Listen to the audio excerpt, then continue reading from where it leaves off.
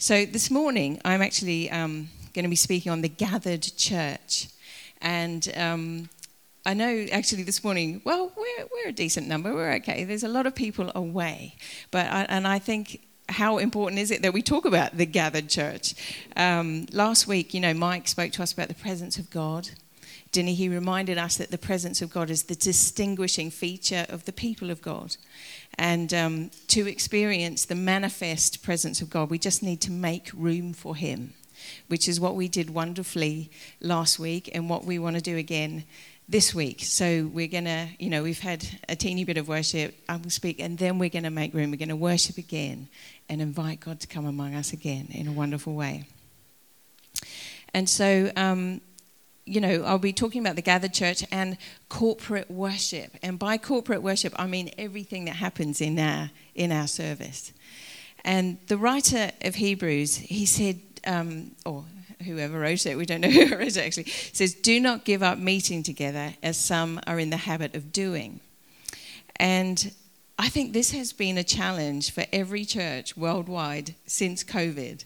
Like, first, literally, we couldn't meet, could we? Like, we were not allowed to meet, and then we all had more Zoom meetings than we could possibly dream that we ever needed. And I think every church has somehow been impacted and is in some stage of recovery from COVID. And we were talking to someone last week who was visiting here from another church overseas, and they were saying that during COVID, lots of people on the fringes kind of disappeared, and then lots of other new people came, and so the church was a different shape. There's been a lot of shape shifting, I think, with churches through this season, including our own. And, some of our members are online this morning for very good practical reasons, which are totally understandable. And it's really brilliant that we can make that available. But hopefully there'll be a day when we can all gather again together in person. I believe it is really important that we are the gathered church and we understand the importance of the gathered church. And so I'm just going to look at a few reasons why, some in more detail than others. For example, we come under the preaching of the word together. And there's a whole world of online teaching out there. That it's brilliant that we can have access to that. Want to be selective, I guess, with some of it is better than others, But there is something about us going forward together as a community through the teaching of the word. The gathered church also prays together. Of course, we all pray individually, and it's important and essential that we do that. But there's something about praying together that Charles Spurgeon called the engine room of the church. When we come together. Now, you can't get very far without an engine in your car, can you? It's an engine is not a single part, but it's lots of parts working together, isn't it? And I found this definition that I like. It's an engine is a machine with moving parts that converts power into motion. I thought that was cool. So, so there's preaching, that's prayer. Another amazing aspect of the gathered church is found in Ephesians 3:10, which says, "God's intent was that now, through the church, the manifold wisdom of God should be made known to the rulers and authorities in the heavenly realms, according to his eternal purpose that he accomplished in Christ Jesus our Lord." Okay, so that means that we are a demonstration to principalities and powers. And you think, what, us? Little old us. But in the Screwtape Letters, which is a brilliant book by C.S. Lewis, where he's imagining the letters of a senior devil called Screwtape writing to his nephew, who's a junior devil called Wormwood. And he says, "The church as we see her spread out through all time and space and rooted in eternity, terrible as an army with banners, that, I confess, is a spectacle which makes our boldest tempters uneasy." Okay, so we come together from different backgrounds, different walks of life, different countries, even mostly South Africa, but, lots of different countries. But we are all united by this common thread that is the wisdom of God to provide the way of salvation. You know, it's for people who are hopelessly lost. It's the wisdom of God to deal with our biggest problems of sin and death, to call people out of darkness into his wonderful life, you know, to save anyone who calls on his name, you know, to change our lives. We're ransomed, healed, restored, forgiven, to give us eternal life, even make us co-heirs with Christ. You know, it's the wisdom of God to do this. And it's a demonstration to principalities and powers. Angels look on in wonder at these things, but demons look on and tremble. When people's lives are transformed, when they're set free, when they're not captive by sin anymore, they look on and they go, I've lost that one. I can't get that one anymore. You know, it's the gathered church. We're a demonstration not just to the physical world, but to the spiritual world as well, that our God is a rescuer, he's a redeemer, and that our God saves. I actually get really excited about that. But and the thing to note is it's entirely God that does the saving, isn't it? So it's reasonable to say as well that it's God that does the gathering.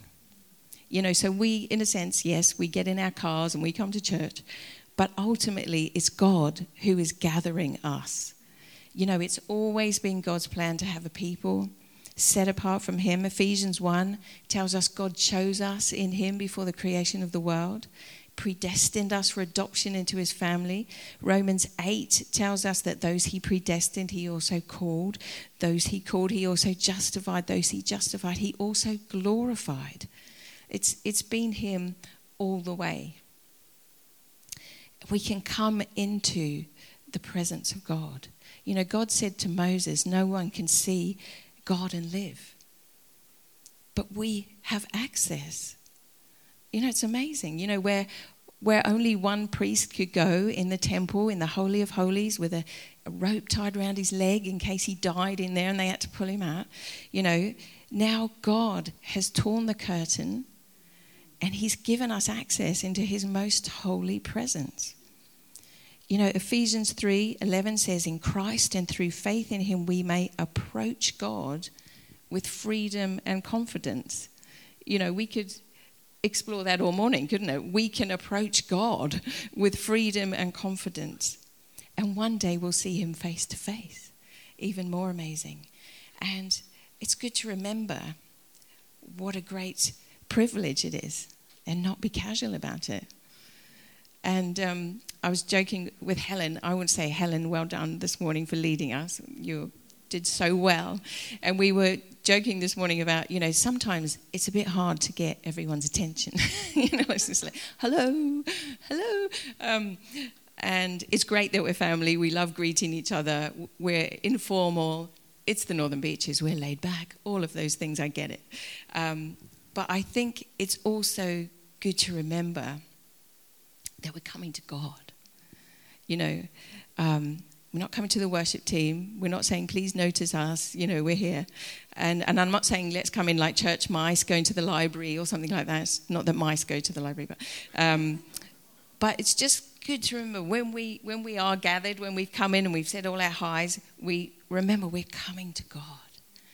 And we are a priesthood of believers, all of us. It's not just the worship team who lead. We are all a priesthood of believers who minister to God.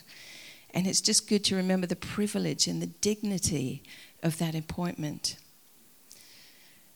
And in doing that, another thing we can do as the gathered church is take communion together, as we did last week, you know, and in that place we remember what God has done and we remember who we are in him. But the final thing I want to say about the gathered church is that we sing together. And we can tend to think of ourselves as singers and non-singers, or in my case, trying not to be a rusty singer. But I encourage you not to make such distinctions, because God's church is a singing church. You know, Darlene Zschech once said, if you can't sing well, just sing loud. Amen. So the Christian faith is a singing faith, and it's a distinctive feature that is not found in some other faiths. So I just want to spend a couple of minutes looking at why singing is central to our faith, and then we'll put that into practice and we'll come and sing again and enjoy the presence of God together. Does that sound all right? So the Bible is full of singing from beginning to end. You know, God says to Job, "Where were you when I made creation and the morning stars sang together and all the angels shouted for joy?" There's songs from Moses and Miriam as God leads his people out of captivity. In Judges, you know, Deborah and Barak, the leader of the fighting men, they sing a song of victory in battle. In 1 Chronicles, the people sang when the ark was brought back from the Philistines. If we say singing is central to our faith, it is literally central to the Bible. There's a massive songbook in there called the Psalms. And there's songs of praise and joy, songs of confession, heartbreak, as well as songs of victory and rejoicing. In Nehemiah, you know, the people rejoiced when they had rebuilt the walls. They sang so loudly that the joy of Jerusalem was heard far away. So there's an evangelistic aspect to this that I'll come back to as well. You know, God seems to like loud. You know, the psalmist says, praise him on the loud cymbals. And as well as that, the prophets, Isaiah, Jeremiah, Zephaniah, they all instruct us to sing. It just goes on and on through the Bible. Jesus sang. You know, Keith and Kristen Getty write, you know, that after the Last Supper, in Matthew 26:30, when they had sung a hymn, they went out to the Mount of Olives. You know, wouldn't you love to know what they sang? I would. On the cross, Jesus quoted a song, Psalm 22. He would have grown up singing that song. He quoted that there. In Acts 16, Paul and Silas, they sang in prison, didn't they? And the prison doors were flung open. Ephesians 5:19 instructs us, be filled with the Spirit, speaking to one another with psalms, hymns, and songs from the Spirit. I'm going to look at more of this next week. But sing and make music from your heart to the Lord, always giving thanks to the Father for everything, in the name of our Lord Jesus Christ. And it goes on through the Bible all the way to Revelation, where we see the ultimate expression of the gathered church. You know, where all the redeemed from every tribe and tongue and nation and people will gather round the throne of the Lamb who once was slain. And we'll join the elders who are singing, "You are worthy to take the scroll." We'll join thousands upon thousands of angels who are singing, "Worthy is the Lamb who was slain." And we'll join all the saints who have gone before and every creature in heaven and earth to sing, "To him who sits on the throne and to the Lamb be praise and honor and glory and power forever and ever." We'll join with all creation. Even the trees will clap their hands. Even the rocks will cry out. Everything will be praising the living God. So, but why singing? Like, I don't know. What is it about this? So the theologian Andrew Wilson, he says, singing is the only form of communication that makes sense and is actually enhanced by lots of people doing it together. And I was like, oh, yeah. So if we all talk at the same time, it's kind of nonsense and we can't figure out what's going on. But when we all sing together, Andrew Wilson says this, God has designed music in his grace in such a way that our voices and our melodies reinforce and amplify and enhance the songs of other people rather than detracting from them as we sing together. It's actually better when we sing together. And there's a uniting aspect about it. You know, when we sing in a congregation, your song strengthens the faith of your neighbour. And the same with when we exercise spiritual gifts in worship, they strengthen, they edify, they build up the body. That's why we lose a lot when we're not able to sing together. And I mentioned there's also an evangelistic aspect, you know, to our worship. So Miles got saved as a choir boy in the Anglican church, singing, singing How Great Thou Art. That's how he came to faith. And then I came to faith because I went along to a Pentecostal gospel choir as the only white person there, and I was like, please, can I sing in your choir? And they were like, okay. I wasn't a Christian or anything, and they let me come in, which was amazing. When I look back at that, I think, wow, that's really amazing, because I always came straight from the pub. I was clearly, on a different road, and the song "Just As I Am," the hymn "Just As I Am," that was key to me becoming a Christian. And the turning point for me was when I was in one of these rehearsals, and the choir stopped rehearsing, and they started worshiping, and I was in the presence of God, and my life, and I was sat down going, "Oh my gosh, all these people believe what they're singing." And I sat down, and I felt covered from head to toe in dirt, and I thought, my life's a mess, and I need to change. It was that, and it was just people in a rehearsal, a choir rehearsal. There is an evangelistic aspect to our worship. And, some people think, if we have a guest service, we've got community barbecue, perhaps we should dial down the worship, but really, would you rather people went away thinking, surely God is in this place? Or, they didn't really seem that into it. Clue, it's not the second one. Okay. Okay. And that doesn't mean that it's all celebration, and all of that. I think what communicates to people is authenticity. So what communicated to me in that choir rehearsal was adoration. I saw these upturned faces. Everybody looked so clean. And that their sincerity communicated to me. And there's many kinds of songs, and we should explore them more, such as songs that express that life can be really tough, but we're still trusting a God who is still faithful. There's been a lot of situations, and still are in this church, of people going through that kind of situation, and it's good and healthy to express that. The How Long God song is a biblical song. It's okay for us to do that. But even in those difficult situations, we can sing. When we lived in Brighton, there was this family there, and in the space of a few weeks, they went from finding out that their 5-year-old son had cancer to him dying. It was very quick, shocking. It was just such a loss, obviously, for everybody. But especially that family. And a few weeks after that, the mother of that child, I remember I was leading worship that day, and there was a sort of space near the front, kind of like that, and she came down, and she was singing and dancing with all of her might.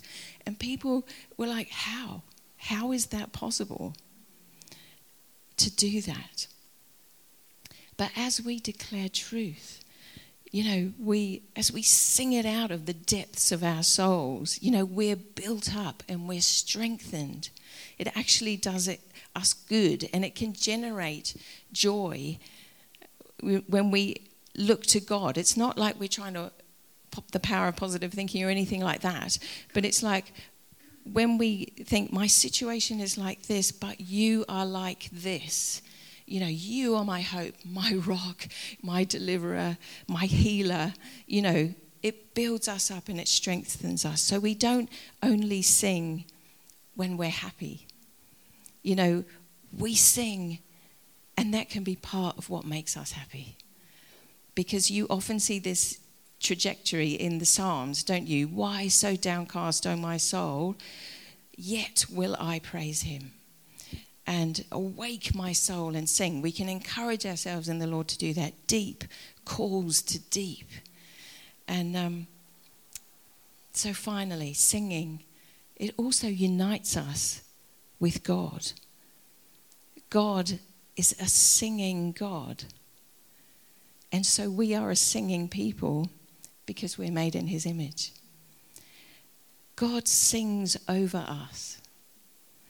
Zephaniah 3:14-17 says, "Sing aloud, O daughter of Zion. Shout, O Israel.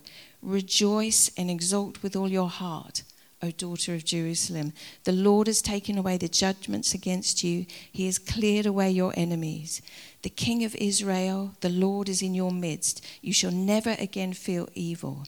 On that day it shall be said to Jerusalem, fear not, O Zion, let not your hands grow weak. The Lord your God is in your midst, a mighty one who will save. He will rejoice over you with gladness. He will quiet you by his love. He will exult over you with loud singing. I love that. He sings redemption over us. He sings blessing and life over us. He sings his love and his joy and his delight over us. He loves us. So we come together as the called and chosen people of God, whom God is gathering from every corner of the earth, from the highways and the byways. If I be lifted, Jesus said, I will draw people to me. Yeah? He's drawing us. And we're the people to whom God has given the privilege of access to his holy presence. He calls us friends. And he sings his eternal love song over us. And we sing praise and thanks and love and adoration back to him in reply.